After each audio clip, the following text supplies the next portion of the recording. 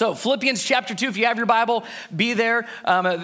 We kind of had to split up chapter 2. We got through half of it last week. We're going to be in chapter 2, kind of verse 12 through 16. But before we get there, I don't do this often because I don't want to bore you with things that I think are really cool. But every now and then I come across one of these and just the study and the research preparing for this week that I'm like, no, you need to know this one. So if you don't know, the New Testament's written in Greek, right? So we take the Greek that it was written in and then we translate it here. And sometimes those are great translations and we can understand it. Other times we need a little help with, well, what did they really mean by that word? Like love, for example. A lot of different examples of love. We use that word very flippantly. There's another word that we talked about a couple weeks ago, doulos. Right, that Greek word that we translate it slave, but it's so much more impactful and meaningful when you understand the Greek meaning for doulos. There's another word, if you've been around me long enough, that's absolutely my favorite. If your pastor has a favorite Greek word, this one's mine, splagnizomai.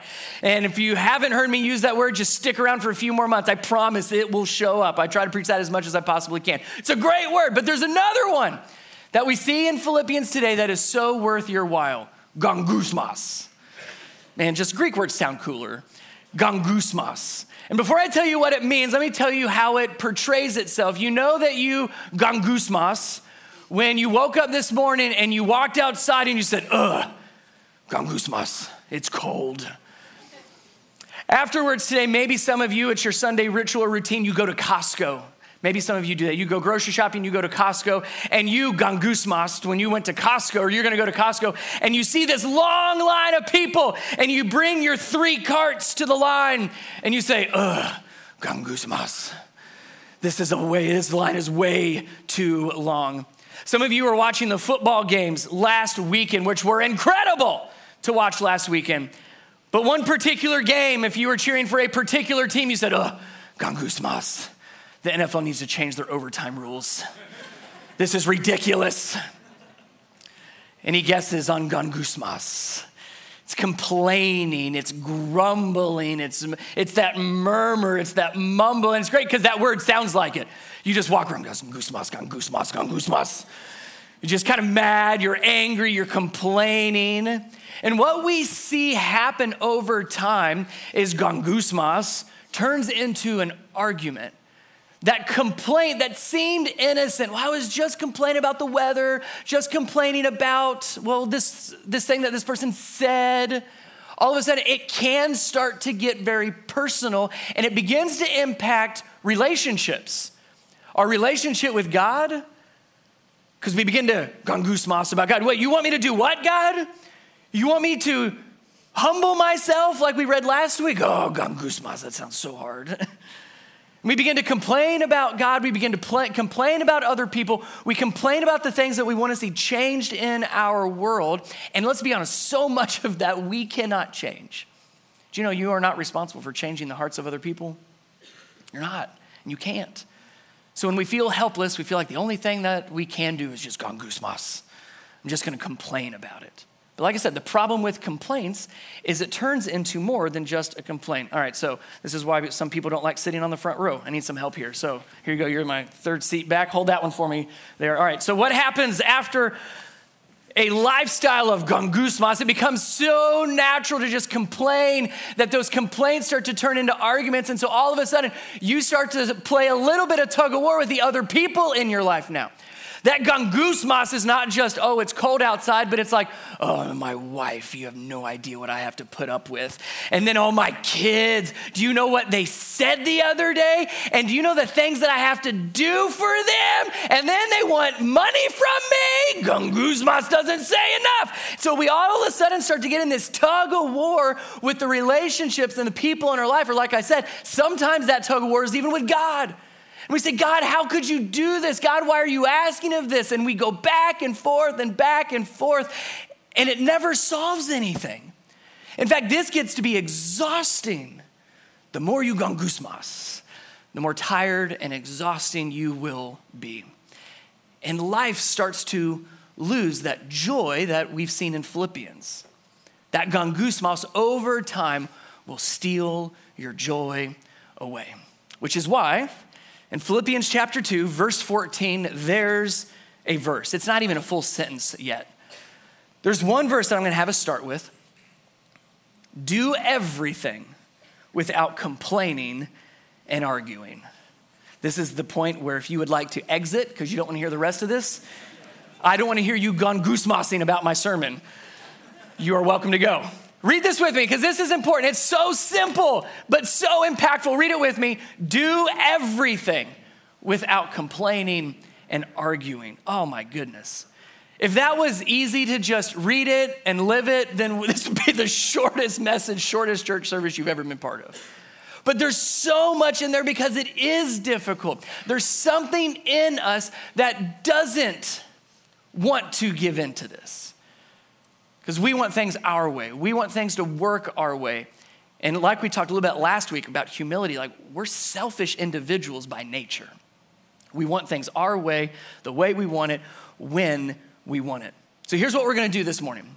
We're gonna take that one verse, do everything without complaining and arguing, but I want us to ask a really important question because this is gonna help us actually like try to live this way.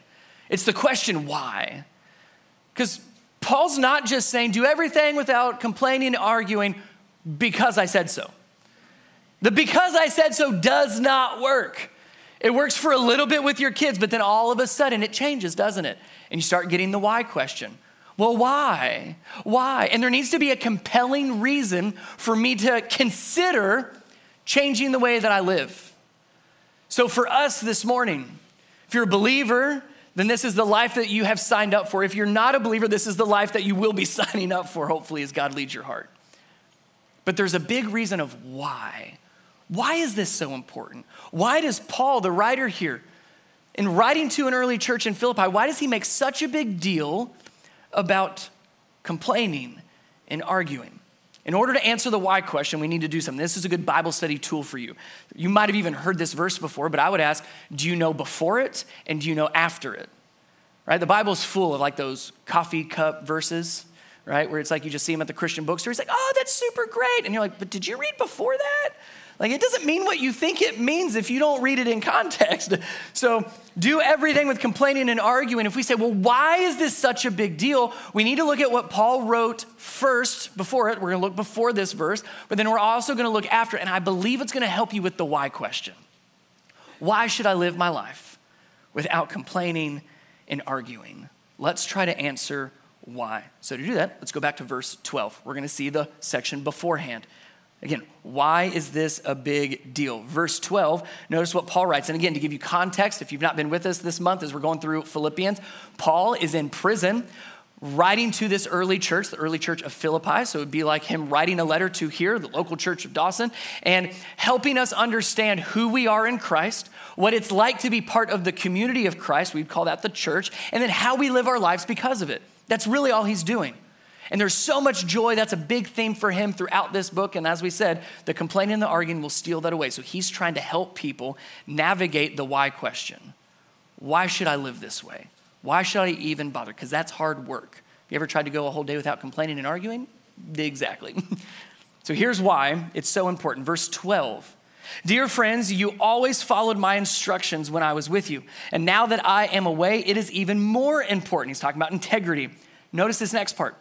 Work hard to show the results of your salvation, obeying God with deep reverence and fear. For God is working in you, giving you the desire and the power to do what pleases him. Now, this is a verse that we need to be really, really careful with, because if you just kind of half-heartedly read through it, you're going to probably misread it. So let me be super, super clear here. It says, work hard to show the results of your salvation. It does not say work for your salvation. Not if you understand the difference there. If not, I'm going to explain it. It is not work for it. God has already done that for you. There's nothing that you can do to earn or to deserve your salvation. That's what he has already done. In fact, what Paul is really helping with is he's helping us understand the relational dynamic between us and God. Like it is a relationship. Relationships are two-way streets, meaning God is responsible for some things, but then he also gives us responsibility for some things. There's things that we depend on God for in this relationship, but then there's other things that God says, no, that's yours. you own that part of this relationship. So it's a two-way street.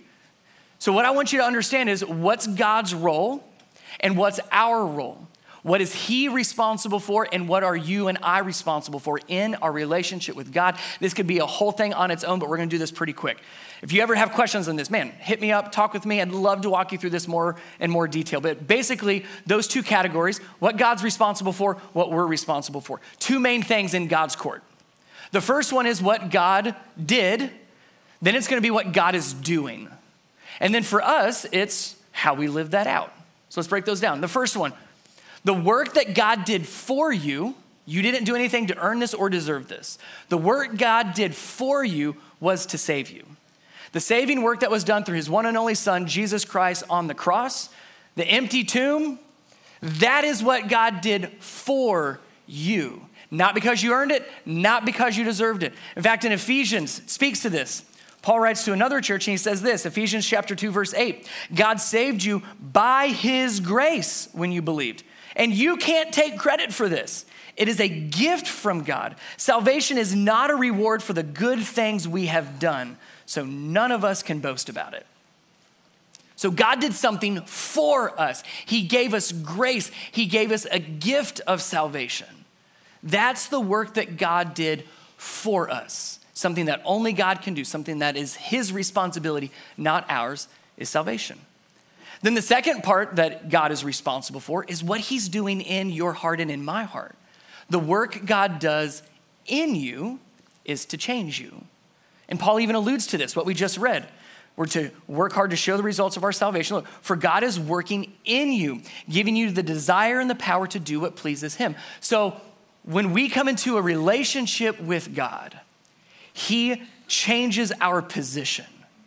When we accept him, like Ephesians says, when we believe for the first time, he moves us from an enemy of God to adopted by God. He changes our position from lost to found, from dead to alive, from sinner to righteous. That's what God does for you, but he's not done yet. It's not just, yay, you're saved, end of story. No, it's, yay, you're saved. Now we're just gonna get started. Now your new life begins. That's why we use the phrase, a born again Christian. Your new life begins. And God begins to work in you, growing you and developing you. The work that God is doing in you through the work of the Holy Spirit is to change you. We see that in Galatians chapter 4. Paul writes this. He says that God sent him, talking about Jesus, to buy freedom for us who were slaves to the law so that he could, adopt us as his very own children. So that's what Jesus did. That's what he did for us. Look what happens next, verse 6. And because we are his children, God has sent the Spirit of his Son into our hearts, prompting us to call Abba, Father. In other words, that relationship has changed because our heart begins to change. If you keep reading through Galatians, get to chapter 5, we get the fruits of the Spirit. The Holy Spirit produces these in us. He's changing our hearts. Romans chapter 12, go look at that a little bit later. Speaks to how through the Holy Spirit, our mind is even changed, how we think, because God is doing a work in us. Those are things that only God can do.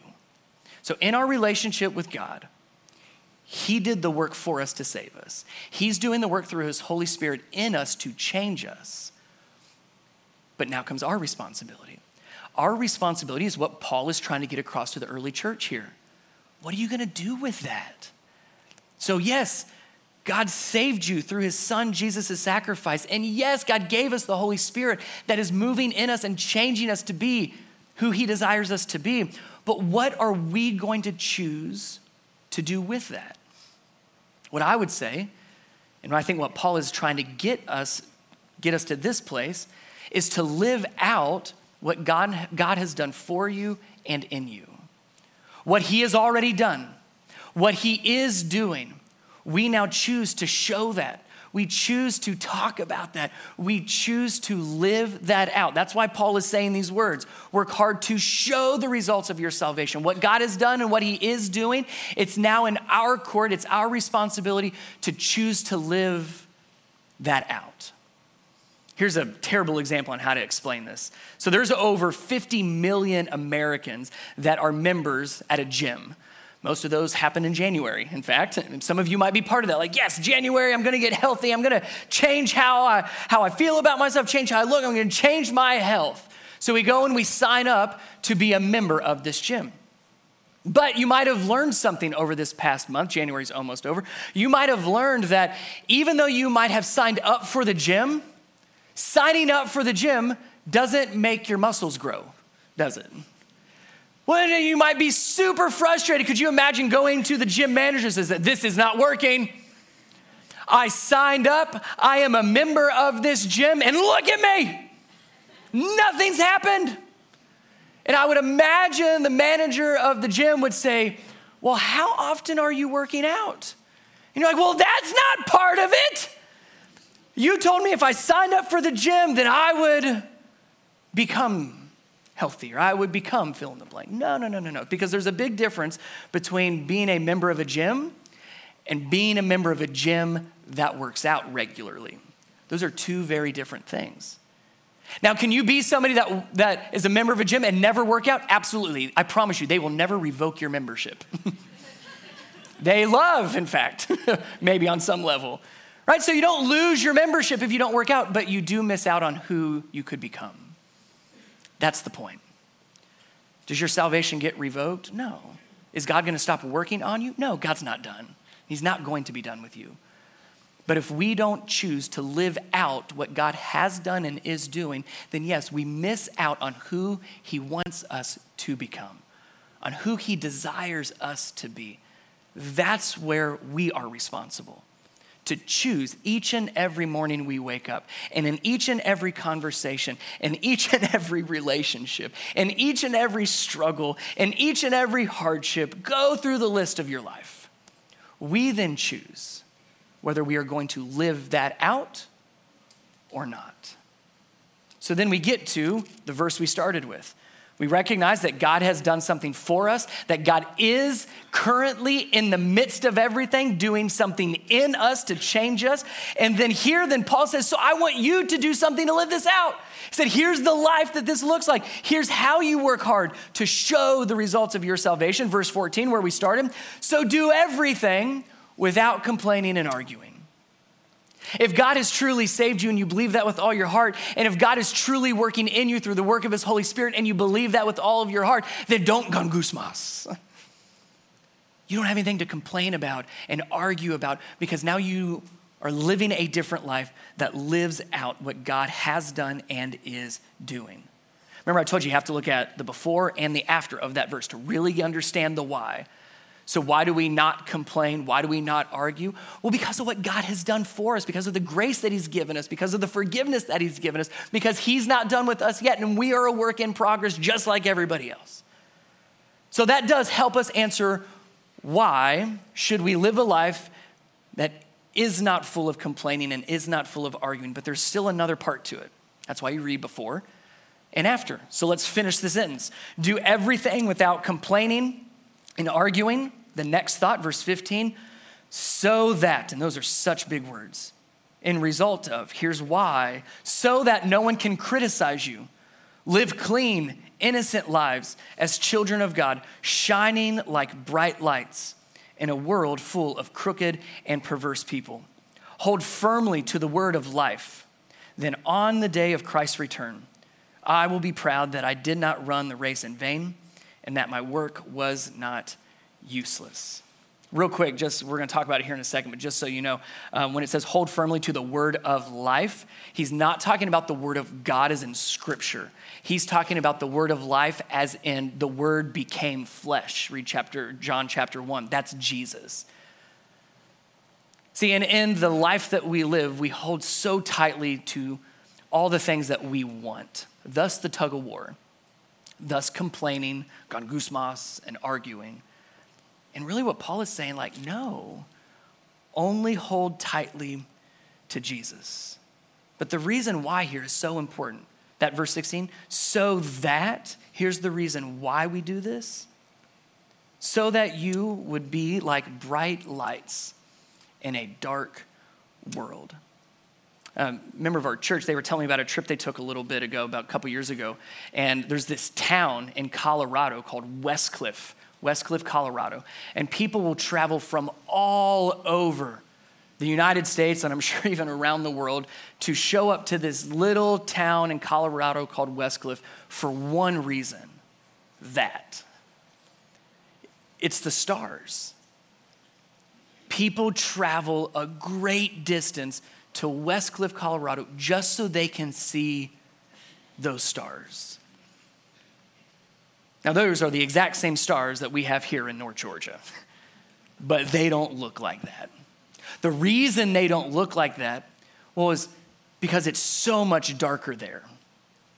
No light pollution. It's actually considered a dark community, which allows those lights, those stars in the sky to just be absolutely brilliantly bright. And people travel from all over to see something bright. Paul is getting the same point across. Do everything without complaining and arguing so that, Christian, you would be that bright light in a very, very dark world.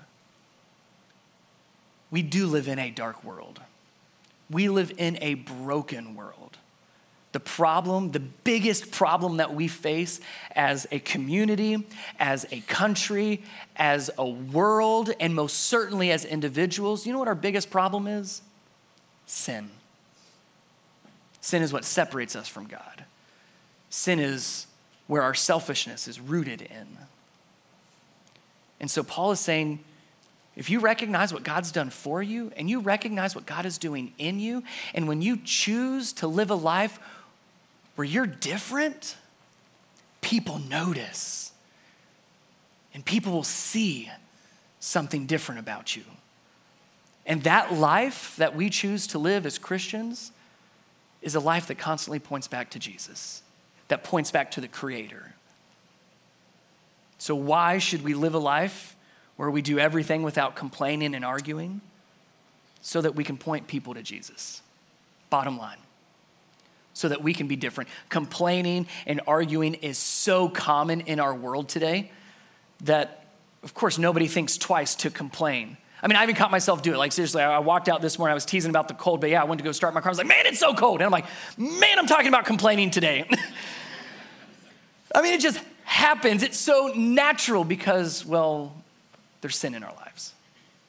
But what would happen if our lives looked so radically different than what's so radically normal in our world? We would be bright lights in a very dark world. Let's go back to the tug of war for a second. Let me use you one more time. So here's what I think we can begin to maybe think through as we think about all the things we got goosebumps over, and we argue, and we said this earlier, the complaining turns into arguing, and that arguing begins to pull back and forth. And really the whole point of complaining or arguing is so that there would be change. We complain about something because we don't like it the way that it is. So we want to see it changed. And when we get in this kind of a tug of war battle, it's not me that's going to change. Oh no, I'm complaining about you and I'm going to argue with you because I want to pull you to my side. I want you to change. I want you to adjust, but I'm staying put. And then the other person says the exact same thing, which is why we end up with marriages like this, and we end up with parent relationships like this, and work cultures start to turn into this because we want something to change, but we're not willing to change. What's the goal of this? Let me give a few thoughts on this one, a couple of thoughts. Is the goal of just getting your way, or is the goal getting them to Jesus? Because if the goal is getting your way, then by all means, pull harder. If the goal is getting them to Jesus, I don't think this is the way to go. Is the goal getting what you want, or is it growing in your faith? If the goal is to get what you want, then yes, buckle down, double down, and pull harder. But if the goal is growing your faith, may I suggest, drop the rope. Not complaining anymore.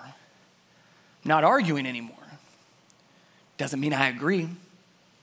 Doesn't mean that I've settled. But I'm going to choose to be a bright light in a dark world that causes the rest of the world to say, why'd you drop the rope? Pick up the rope. I'm not gonna pick up the rope. Why aren't you gonna pick up the rope? Because of what Jesus did in my life. Because of what God did for me. Because of what God's doing in me. Because of the love that he's given me, I'm gonna show that love. Because of the grace that he's given me, I'm gonna show that grace. You drop the rope. That's the only way I know to live out what we're told here, to do everything without complaining and arguing. I don't know how you do that if you hold tightly to yourself and to what you want and to what you are hoping for and what you want to see changed. I don't know how you can do that unless you drop the rope. Because what we talked about just briefly a second ago, when you drop the rope, that allows you to do something else. When you let go of one thing, it allows you to hold tightly to something else. Verse 16, hold firmly to the word of life. Hold firmly to Jesus. So we drop the rope of our complaining and our arguing and our debating so that we can hold tightly to Jesus. We let go of some of our own selfish desires so that we can hold tighter to Jesus. You drop the rope so you can hold firmly and tightly to the word of life. Now let me kind of just have for some of you this might be clarifying, for some of you it just might be helpful. Am I suggesting that we are silent on all things? No. Should we be an advocate for the hurting and the weak? Absolutely. Do we need to fight for what's right? Do we need to stand up for the truth that's in God's word? 100%. As long as we do it in a way that is not with complaining and arguing. That's where we get into trouble. Well, I'm doing what's right and I'm saying what's right and I'm speaking the truth, but is it in love? See, those are not separate. It's not two sides of a coin. It's truth and love. It's both the same all the time. Scripture tells us that Jesus came and he was full of grace and truth. Not some grace and some truth, not grace this time, truth this time. Both, 100%.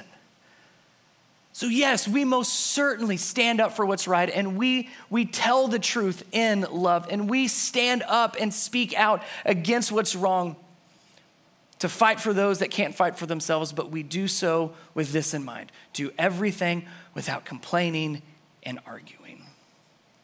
That is what allows us to be those bright lights in a very dark world. We started this whole thing with the question, why? Why do that? Why live that way? And I've said it several times and I'll say it again so we're clear. Because of what God has done for you on the cross. Because of what he is doing through the power of the Holy Spirit in your hearts and in your minds. Then we choose to live that out, to work hard. And it is hard work, guys. To drop the rope in your marriage, to drop the rope with your kids at times. So it's not just arguing for arguing's sake. Doesn't mean they get what they want, no. But there's a right way, according to Scripture, to have that conversation and to lead them and to guide them, to parent them. To do all things without gangusmas. That leads to arguments, that leads to a big old tug of war, where it's about getting my way instead of getting you to Jesus. 1 John chapter 4 sums it up brilliantly. 1 John chapter 4, verse 19. We love each other because he first loved us. You're like, Brian, if you just said that at the beginning, we didn't have to sit here for this whole time. That's probably true. We love. Why? Because he first loved us. If you study that idea, and that's pretty prevalent in just church as it should be, Jesus tells us to love God with all of our heart, soul, strength, and mind, and the second command is like it, to love your neighbor, finish it, as yourself. Yeah, it's this whole idea of loving God and loving one another. In the New Testament, once you get past the Gospels, like what we're reading here in Philippians and Ephesians and Galatians and all those other letters that Paul and others wrote, it speaks a lot to those two things. How do we love God? How do we also love one another? In fact, and if you've been around, and we did this a couple years ago, I thought this was helpful to bring this back. If you were to do a study on where in the New Testament are we told to love one another and how that kind of fleshes out, here's a list. This is not all of them by any means, but if you were to look for all the one another's in the New Testament scripture, this is a pretty decent list. Again, it's not all of them, but this is how we are to kind of live that out. You can even see, be at peace with one another. Live in harmony goes together. Devoted to, patient with, Don't grumble against one another. Look, gangusmas isn't just in Philippians, it's also in James. So you see these all over. This is what it looks like to the New Testament authors. Here's how we begin to live that out, to love God and to love others because of what he's done and what he's doing in us. But for me, I take it one step further because this is helpful for me personally. Maybe it's helpful for you. Because you can look at that and like, yeah, we're supposed to do that. And yes, we need to do that. And yes, we need Christians that'll live that way. And yes, we need to be a church like that. So let's get real personal. If you go to the next part, what would it look like for those one another's to start to get personal to you? What if those one another's started to have other names in them? Let me show you this next slide, and this will help you out. Take a picture of this one. We'll post this a little bit later. Who do you need to be at peace with? Who do you need to be devoted to? Who do you need to honor above yourself? Who do you need to drop the rope with and live in harmony with? Who do you need to stop passing judgment on? Who do you need to encourage? Who do you need to serve? Who do you need to bear with? That means we're not getting along right now, but I'm going to bear with you still because of what God has done for me and what he's doing in me. Who do I need to be patient with? Who do I need to be kind and compassionate to? Who do I need to submit to? Who do I need to forgive? Why forgive? Because Christ forgave me. Who do I need to spur on, inspire, and encourage towards doing the right things? Who do I need to stop gangusmasing about? Who do I need to pray for? Who do I need to offer hospitality to? There's a lot longer list, but that's all that would fit on one screen. Bottom line, why do we choose to live the life that we're told to live? Because yes, it's your choice on how you choose to live. You can walk out of here and gangusmas all day. God's not going to stop you.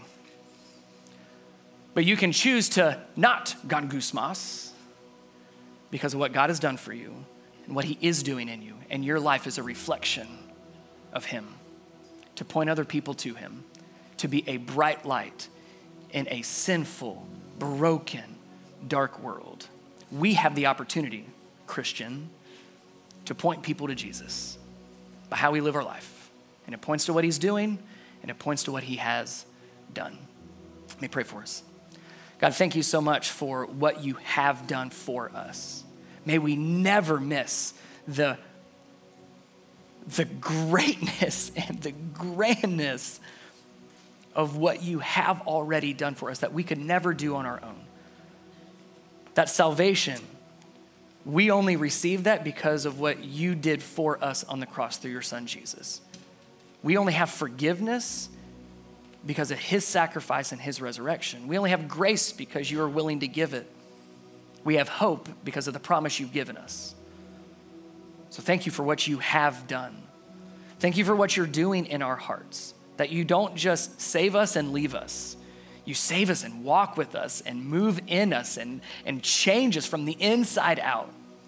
So God, would you continue to do that work in us through your Holy Spirit? Change our hearts, change our minds, change our perceptions, change our desires, our passions, our wants.